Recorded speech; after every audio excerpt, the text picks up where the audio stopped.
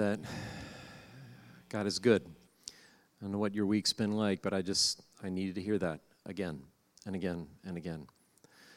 Thanks, team, for bringing that to us, and for God, for your faithfulness to us this morning and your goodness. Well, my name is John. I'm the lead pastor here, and it's great to have you here with us this morning. And as you know, we're in this series on the subject of forgiveness. Forgiveness being the unlocking the doorway to freedom. And we've been talking about that over the last couple of weeks. And our subject matter this morning is a very, very challenging subject, and that's the subject of forgiving yourself. And so I invited a friend of mine, Joel Smith, to come and to lead us through this subject. I knew when I was going to teach on the subject forgiveness, I had come across some material that Joel had put together, so that gave me a framework. And when I got to this subject, I thought I need to invite Joel to come and speak to us. So Joel is from the Mechanicsburg area, and he's been in pastoral ministry there for many, many years, and married to his wife, Debbie, he said it was 30 years, so I'm assuming that's right, so he got it right. So, and they have 3 adult children, and last one's graduating from high school, so he said he just paid that, college. Just paid that last tuition bill, so very excited about that. So anyway, so I am thrilled to introduce to you my good friend. Would you welcome him this morning, Joel Smith? So.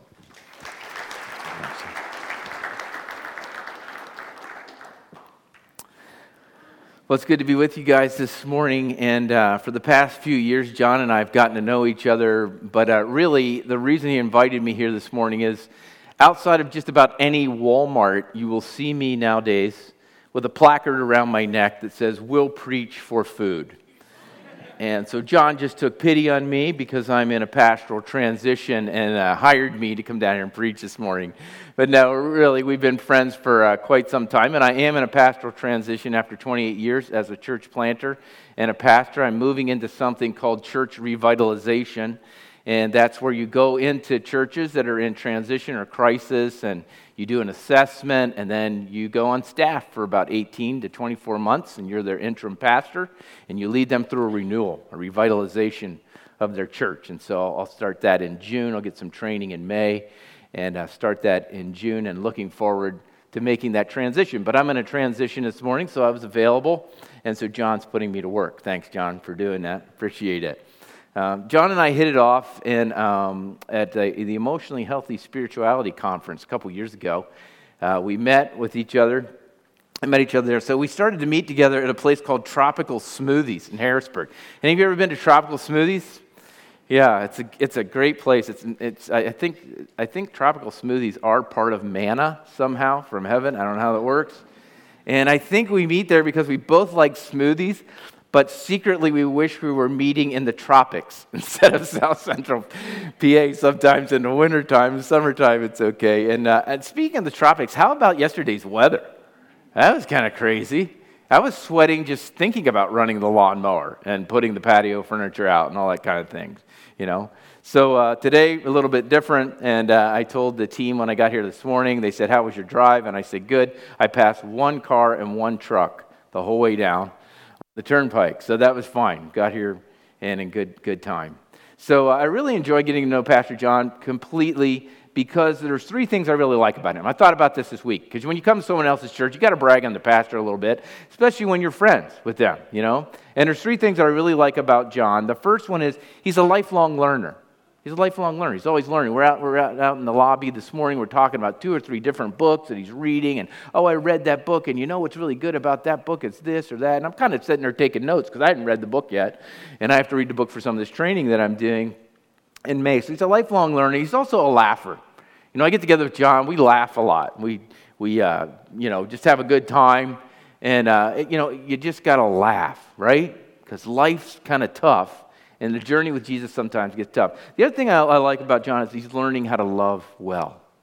He's learning how to love well. He's learning how to love this church well and his family well, and saying goodbye to his daughter, and she's getting ready to get married. He's learning how to love that new member of his family well. So those are 3 things that I just really enjoy about John, and I hope that you know you have a good pastor in John, and that he loves well, he laughs often, and he's a lifelong learner. So we'll jump in today now that I give my little promo for John. Did I get it right?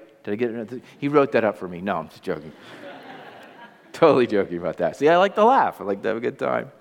And this morning we're going to deal with a pretty serious subject matter. The subject matter of forgiving yourself. The subject matter of offloading regret.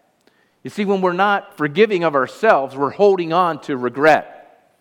We're holding on to things that we've done in the past, things we thought in the past, patterns from the past. We're holding on to the past. We are tethered to the past through regret. So it's important to forgive ourselves. Now, we got to remember, we're not the atoning one, right? Because we started this series with Jesus as the atoning one. He's the basis of forgiveness, and he helps us to forgive others and to ask forgiveness of others. So he's the basis. So when we're talking about forgiving ourselves, we're not talking about self-atonement, okay? We're talking about agreeing with Jesus' atonement that he's already done when he's forgiven us. But we're having a hard time forgiving ourselves, and so we hold on to things and weights from our past and things from our past that pull us down. And the Lord wants to help us breathe into our nostrils and take in full breaths of forgiveness and grace and love and the power of his Spirit so that we can exhale the old life and exhale regret and to breathe in that life-giving grace and truth of Jesus Christ. I read a couple of books on the topic of forgiveness, and one of them that I found that was really good that talked about this fine art of forgiving yourself is How to Forgive Ourselves Totally by R.T. Kendall. It's a great book if you have the time to get it or pick it up or get it on Kindle or something. It's worth the read. And in the beginning, he gives us 10 reasons that we should forgive ourselves. These 10 reasons that we should forgive ourselves. First, he says God wants you to. He could have said it this way: God provided it. That's why God came from heaven to earth. That's why God climbed up on a cross. That's why God let himself be nailed to a tree and stuck so you could get unstuck. And so in that sticking place, he gets you unstuck. He has forgiveness for us. Second one is Satan doesn't want you to. Satan doesn't want you to be free. He wants you to be stuck. The last thing he wants is Christians who are free. The last thing he wants is a kingdom of freed up people on the earth ministering the grace and truth and goodness of God and getting free. He doesn't want that. He wants people outside the kingdom to say, well, there's no more freedom inside the kingdom than there is outside. I might as well stay outside the walls. It's all the same. And so Satan doesn't want that for us. The third thing about forgiveness is this, and forgiving yourself is this: it will set you free from guilt and shame. We're going to talk about that a little bit more and unpack that in the second point this morning, just a little bit about those twin stepsisters, guilt and shame, and how they play off of each other, and they keep us under the weight of regret. It will increase your usefulness. Number 4, it will make you more useful for the kingdom. When you're freed up and out of regret, you're not looking back, you're looking forward. You're looking at what God has for you and how God's built you and the people that he's brought into your life around you and how you can together be the family of God and forward the kingdom of God in this world. It'll make you more useful. It increases your love for others. When you're free to receive God's love fully for yourself unconditionally, you're able to love other people more unconditionally. You don't want to punish them. You don't want to hold back on them. You want them to be free just like you're free. People will enjoy being with you. Maybe this is a good reason. Maybe just look at the person next to you and say, please forgive yourself so we can enjoy being with you, you know? And when we're forgiving and we're loving, people enjoy our presence. They enjoy being around us. You can probably think of somebody right now and you're like, man, I love being with that person. They're probably somebody who doesn't hold on to regrets. They're probably someone who doesn't carry around weights from their past. They're probably someone who doesn't live in the past, but they live for the future because they're fully arrived in the presence through the power of God's Spirit. It will free you to pursue God's purpose for your life. We just talked about that a few moments ago, that it's forward moving, and that's one of your core values. I saw that in your core values up there. We're forward moving as a church. We have good spiritual rhythms as a church, you know, and so it'll help you do that. It might even enhance your physical health. Studies have said that people who walk without regret and are willing to let go of regret and past things in their past are people who are more physically healthy in their life. It might enhance your mental and your emotional health to do that. You might sense a new freedom. You might sense some lifting of maybe some depression, or because you held yourself down. You, in some sense, have depressed yourself by agreeing with the guilt and the shame from that regret. And lastly, it will enhance your spiritual life.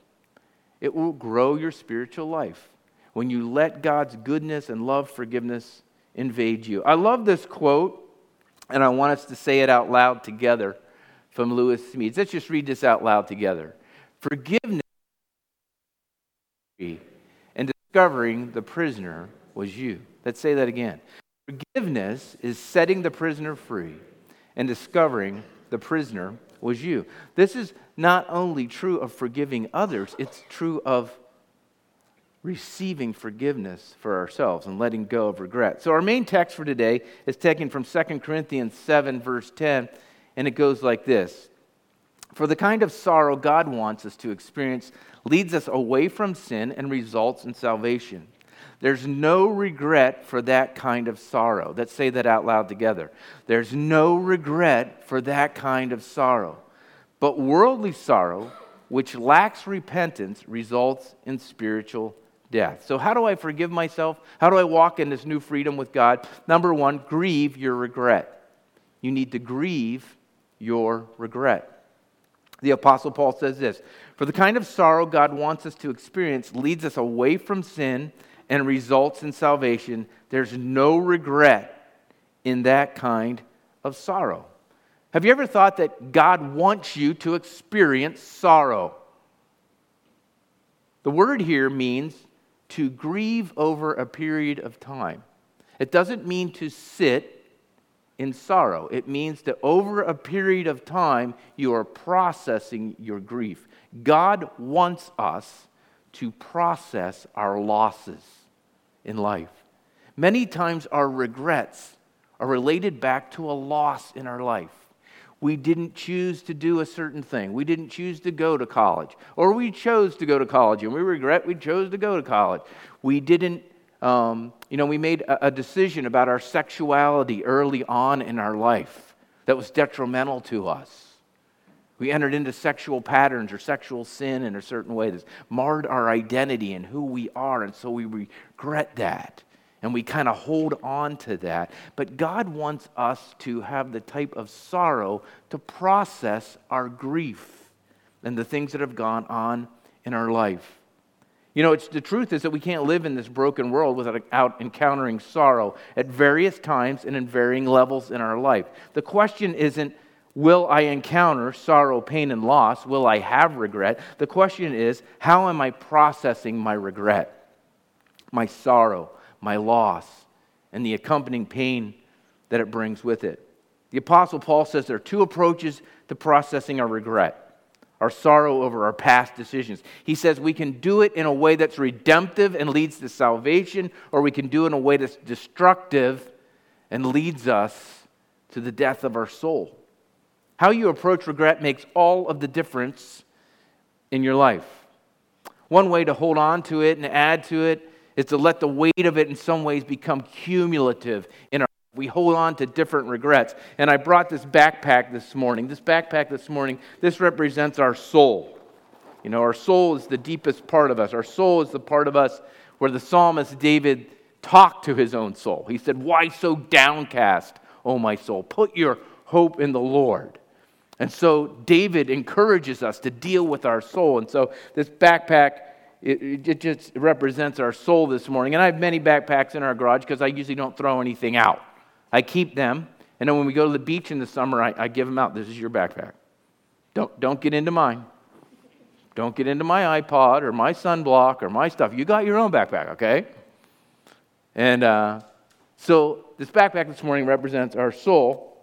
And in the backpack, I've put a couple rocks in here from my backyard. Okay, these need to go back. So, but here's a big rock, and maybe this is a bigger regret. This is something I did or said or repeated or engaged in over a long period of time, and it's a big regret. It's heavy. But I've not chosen to say, God, I agree with what you did with that rock. You forgave it, and you cast it away as far as the east is from the west, and I just keep it in my backpack in there, and it weighs my soul down.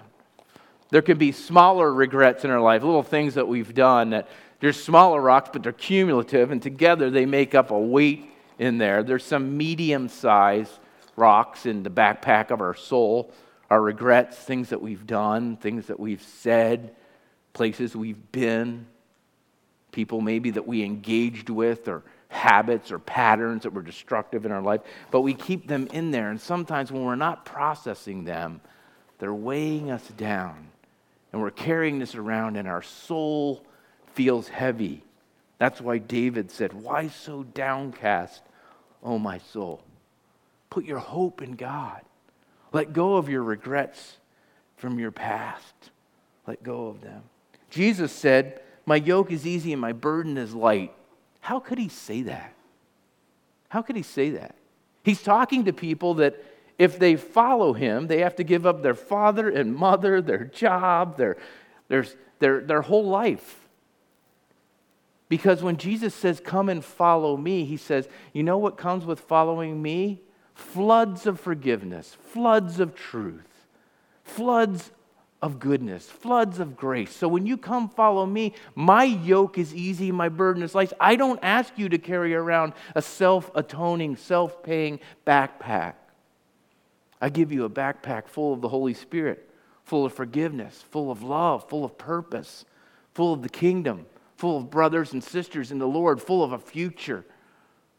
And so my yoke is easy and my burden is light. So we have to decide, what are we going to do with this backpack of our soul? How are we going to grieve the regrets of our past so that we can be opened up to the forgiveness of God, to agree with his forgiveness of us in a way that sets us free? Now, there's a bunch of different stages in grief, and I'm just going to go over them with you really, really quickly. These are the classic stages of grief, okay? First, there's shock.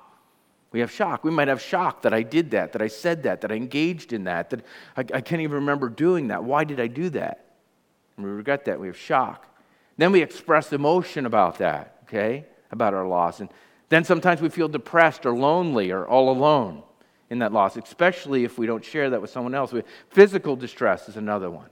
Panic is a phase in dealing with loss and mourning and grief. Feeling a sense of guilt is often something that happens. Even if it wasn't our fault, we can feel a sense of guilt about a loss in our life. Anger and resentment can set in, and that can be a whole phase of dealing with being angry about that. Resisting returning to normal is one. There's not going to be a normal again. Everything's in disruption all the time. Regaining hope is another one, another stage. And then affirming this new reality is the final stage, and finding hope. But often we will get stuck. People will get stuck in stages of grief. They'll stay in anger or panic or the feeling of a sense of guilt. They'll stay back there because what has happened hasn't been brought to the cross and let God forgive it and bless it and renew it and restore it. So our regret represents another loss to us, and it must be grieved. David was a man who dealt with a pile of regret. He acted in ways, he made choices, he acted on desires that he later regretted. He neglected his duty as the king to go off to war with the troops, and instead, night after night, he stared off in the distance, and he didn't need pornography. He stood at a distance as the king who would have the highest plaza in the kingdom, and he would look down, and there he saw a young, beautiful woman bathing. And he looked, and he looked, and he looked until looking wasn't enough. He summoned her to his court in his presence. He had sex with her. She got pregnant. He tried to cover it all up by calling her husband back, who was also someone who was not even part of the community, Uriah the Hittite. But he's such a man of integrity, he wouldn't even sleep with his wife because it was wartime, and men weren't to be sleeping with their wives during wartime. And so he won't do it. He sleeps outside the gate. And so what David does is he sends them to the front lines to be murdered. David's got a lot of regret. He was a king who was to be looking out for everyone else in the kingdom, but instead of serving everybody else, he was a self-serving king. And he had seen a self-serving king in Saul, and he never wanted to be that. But he finds himself repeating the sins of Saul before him, putting the people of the kingdom, putting himself before the people of the kingdom. So he's got a boatload of regret. How do I know that? He writes and he laments in the Psalms. He writes laments about it. He enters into talking about his own sin and how it's affected him. Listen to these words of regret, these words of lament from Psalm 32, verses 2 through 4. Blessed is the one whose sin the Lord does not count against them, in whose spirit there is no deceit. When I kept silent, my bones wasted away through my groaning all day long. For day and night your hand was heavy on me. My strength was sapped, as in the heat of summer. David is saying, I'm exhausted. I've kept a backpack full of regrets. When I didn't bring them to you, my strength was sapped. But if I bring them to you, Lord, this first verse is true. I'm a blessed man. My sin isn't counted against me. You take my spirit and you cleanse it so there's no deceit in it anymore. And I'm not a deceitful man because of your cleansing goodness in me. But when I don't do that, when I keep my backpack full of regret, when I keep silent, feels like my bones are wasting away. I'm groaning all day long. Day and night your hand is heavy on me. And my strength is sapped. I can't even get about my day. One of the reasons that I connect so well with John as your pastor is that he is someone who goes below the tip of the iceberg. When we meet together and we talk about life, we talk about losses, he goes below the tip of the iceberg. He's someone who's willing to learn to love well and to learn well and to walk with God. And one of the things that we often talk about is the emotionally healthy spirituality principles that we're putting into place in our life, the things that we're learning from it and how we're growing in it. But one of the principles in session 5 of emotionally healthy spirituality is called enlarge your soul through grief and loss. Enlarge your soul through grief and loss. Now, doesn't that just sound ridiculous to you? I remember reading that for the first time that I read it. I was at a conference like, enlarge my soul through grief and loss? No. Grief and loss stay in the backpack. I don't want anything to do with them. Yeah, they're weighty. Yeah, they hurt. Yeah, sometimes I get them out and I fumble over them and I look at them and sometimes I actually nurture some of the grief and the loss, but I put it back in my backpack. I don't want anything to do with that. Enlarge my soul through grief and loss. The only way you enlarge your soul is if you process your grief and loss, which is called the process of grieving. For every loss in your life, whether you precipitated it or somebody else's, there needs to be a corresponding season of healing and grieving. For every loss, a corresponding season. But we don't live in a culture that allows a season, right? We lose someone in our life, we have a memorial service, we have a meal, and it's over. Or so it feels like it is. But the loss is still there. It lingers, doesn't it? Because we often don't give ourselves that corresponding season. It's not built into our culture to do that anymore. In the last few months of our life, we've gone through some losses. I'm grieving the loss of, 28 years of ministry and making a transition. That's a loss. There's new things ahead, but it feels like there's a loss there. My wife resigned her job and went back to school full time. And she's studying to be a nurse practitioner. She's got about one more year to go. So let's keep her going, right? Keep her going in that. But there's been a lot of loss. Our third one is graduating from college in Western Colorado University in May, and we'll go out and celebrate that. But it's our third one. The house is rather empty now. The empty nest syndrome is setting in, and some days it's like, yippee, yay, we got the empty nest. And other days it's, I miss Josh, I miss Caleb, I miss Hannah, I miss them together. And so there's a loss, but at the same time there's a gain, right? But we have to process that. At the end of January, one of my friends helped me process some of my losses in my life by taking me to a retreat way up in northern Massachusetts. And we went up there, and he actually took me to a monastery.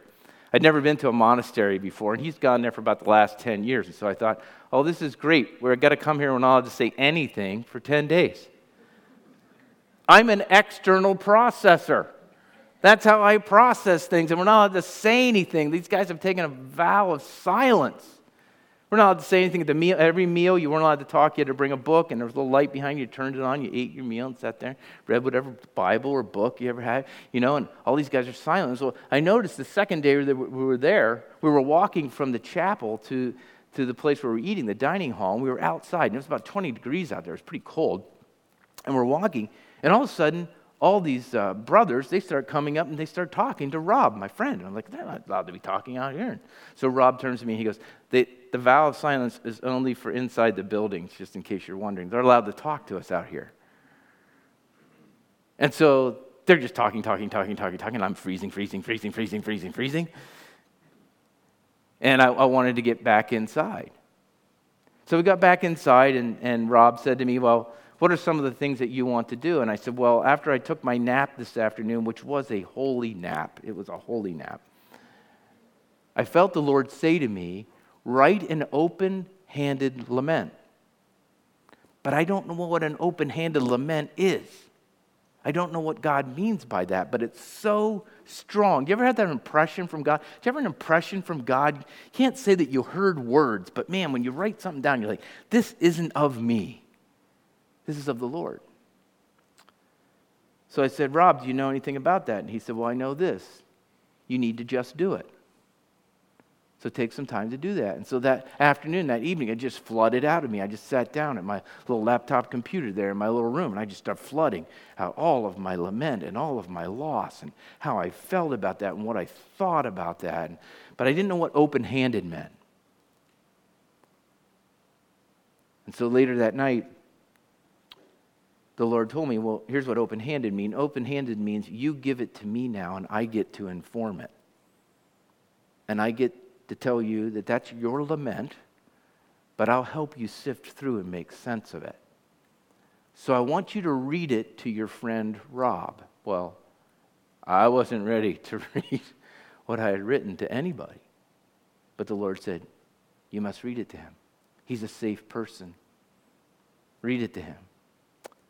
So I said, Rob, the Lord told me to read this to you. That's part of the open-handed thing. And in that, he's going to speak to me and he's going to inform it. And so I wrote it out and I spoke it out. We took some time that afternoon, the next day, the third day.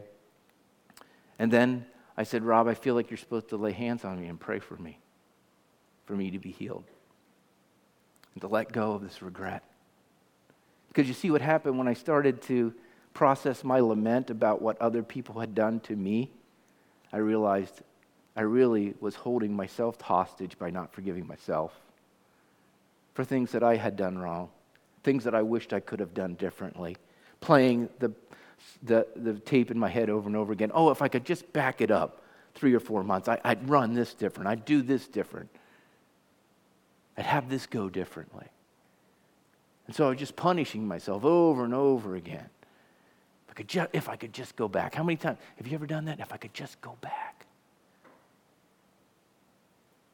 And so those rocks were heavy, and as I gave them to him, and he prayed over me, and the Lord blessed me and released me, now I'm in a process of living it out.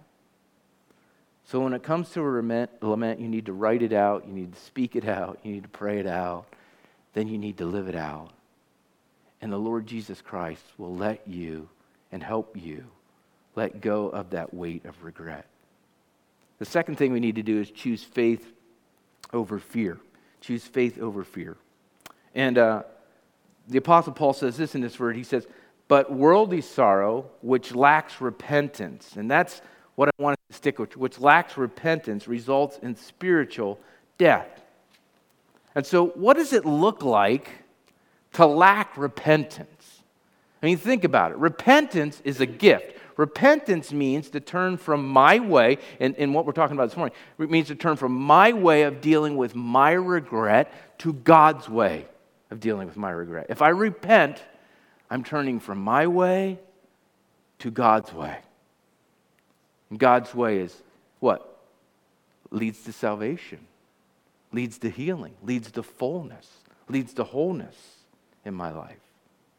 And so why don't we do that? If repentance is such a good friend, if repentance is such a healthy thing, why don't we repent? Well, I was thinking about this the last couple days, and I think one of the reasons that we don't repent is, number one, we think we know a better way.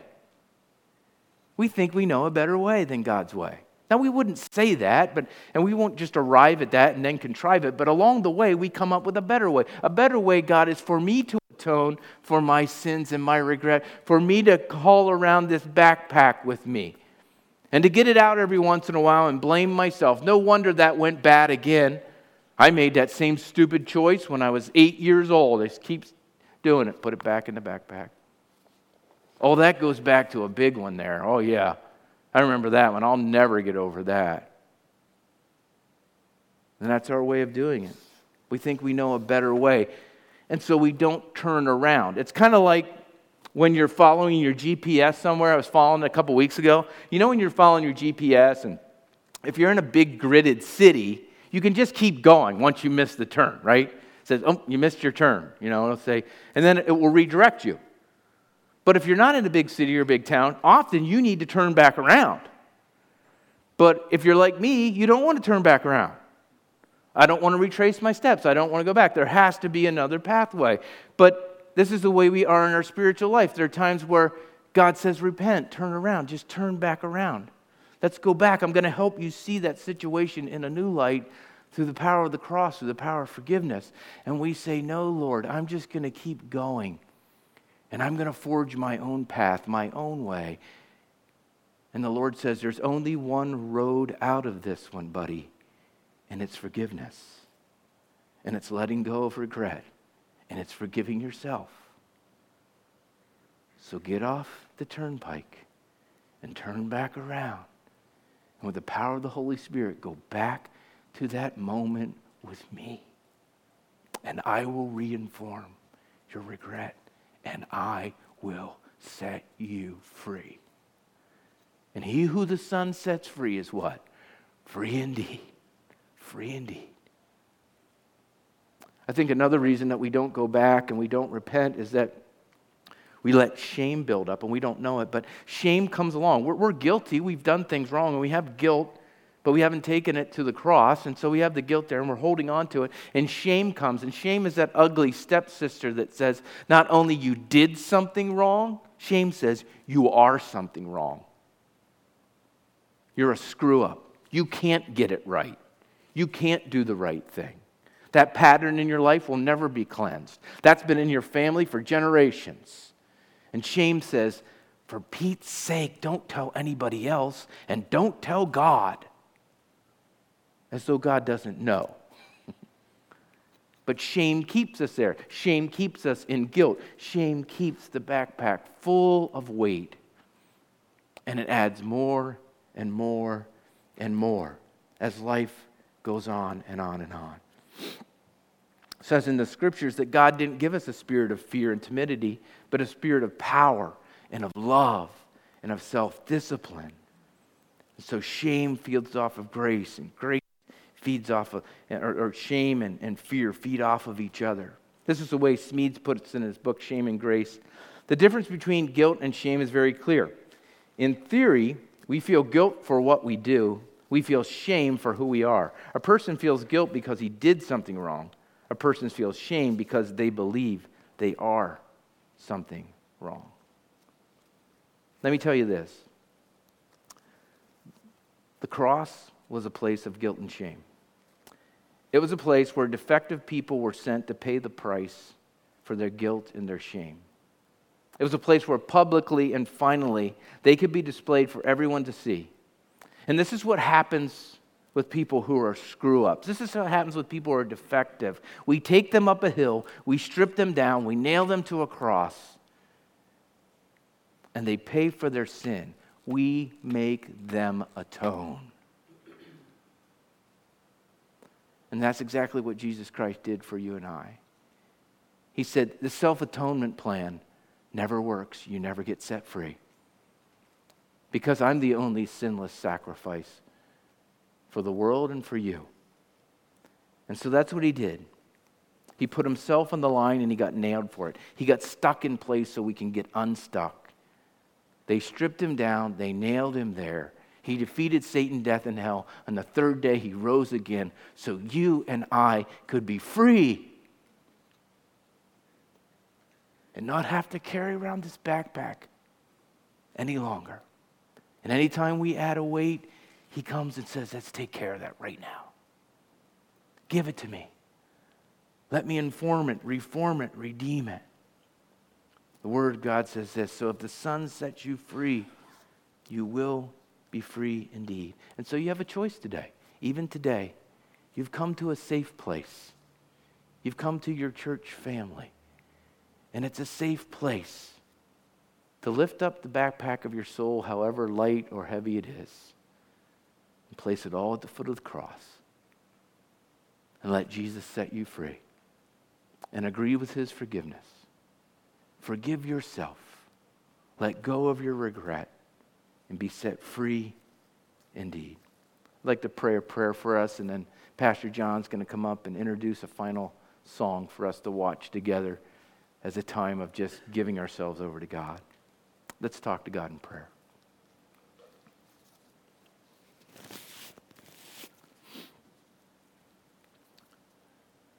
This prayer that I'm going to read to you this morning is from a classic song of the church called Lead Me to Calvary. King of my life, I crown you now. Yours shall the glory be. If ever I forget your thorn-crowned brow, lead me to Calvary. Lest I forget Gethsemane, lest I forget your agony, lest I forget your love for me, lead me to Calvary. May I be willing, Lord, to bear daily my cross for you, even the cup of grief to share, for you have borne all for me. Lest I forget Gethsemane, lest I forget thine agony, lest I forget your love for me. Lead me to Calvary. Lord Jesus, lead us this morning, even in these moments, as we watch this song, as we sit here together. Lead us to Calvary and set us free from regret and the past. Free us up to follow you fully all of our days. In Christ's name we pray. Amen. Amen. Thank you, Joel, for that challenge to us this morning. I don't think there's a person in this room that doesn't long to be free. Doesn't long to be free of that backpack of regrets, those things that maybe you've been carrying around for a long, long time. And the place to be free of them is really at the foot of the cross. And so I don't know what God stirred up in your heart this morning as you've been listening. Maybe some of you need to take the step that Joel was talking about this morning. Maybe some of you need to sit and write some things out. Find a person that is a safe person that God directs you to listen and speak them out. And then allow God's Spirit to bring about a healing in your soul. I know this is not an easy step to take. Someone came to me this morning in the lobby and they said, you know that anonymous email you got a couple weeks ago? I was like, yeah. I was like, that was my lament. And I said, are you ready to come read it to me? And they said, no. Can't go there. I said, well, I want to pray that God brings you to that place. I said, you'll be fully free. So I don't know where God's taking you this morning. Your regrets may be small, they may be big, but we know that the place they have to come is to the foot of the cross. And so as you listen to this song, we're going to close with this song. Our prayer is that you would see the power and the truth in it, and that as you're listening, God would guide you to the steps He wants you to take.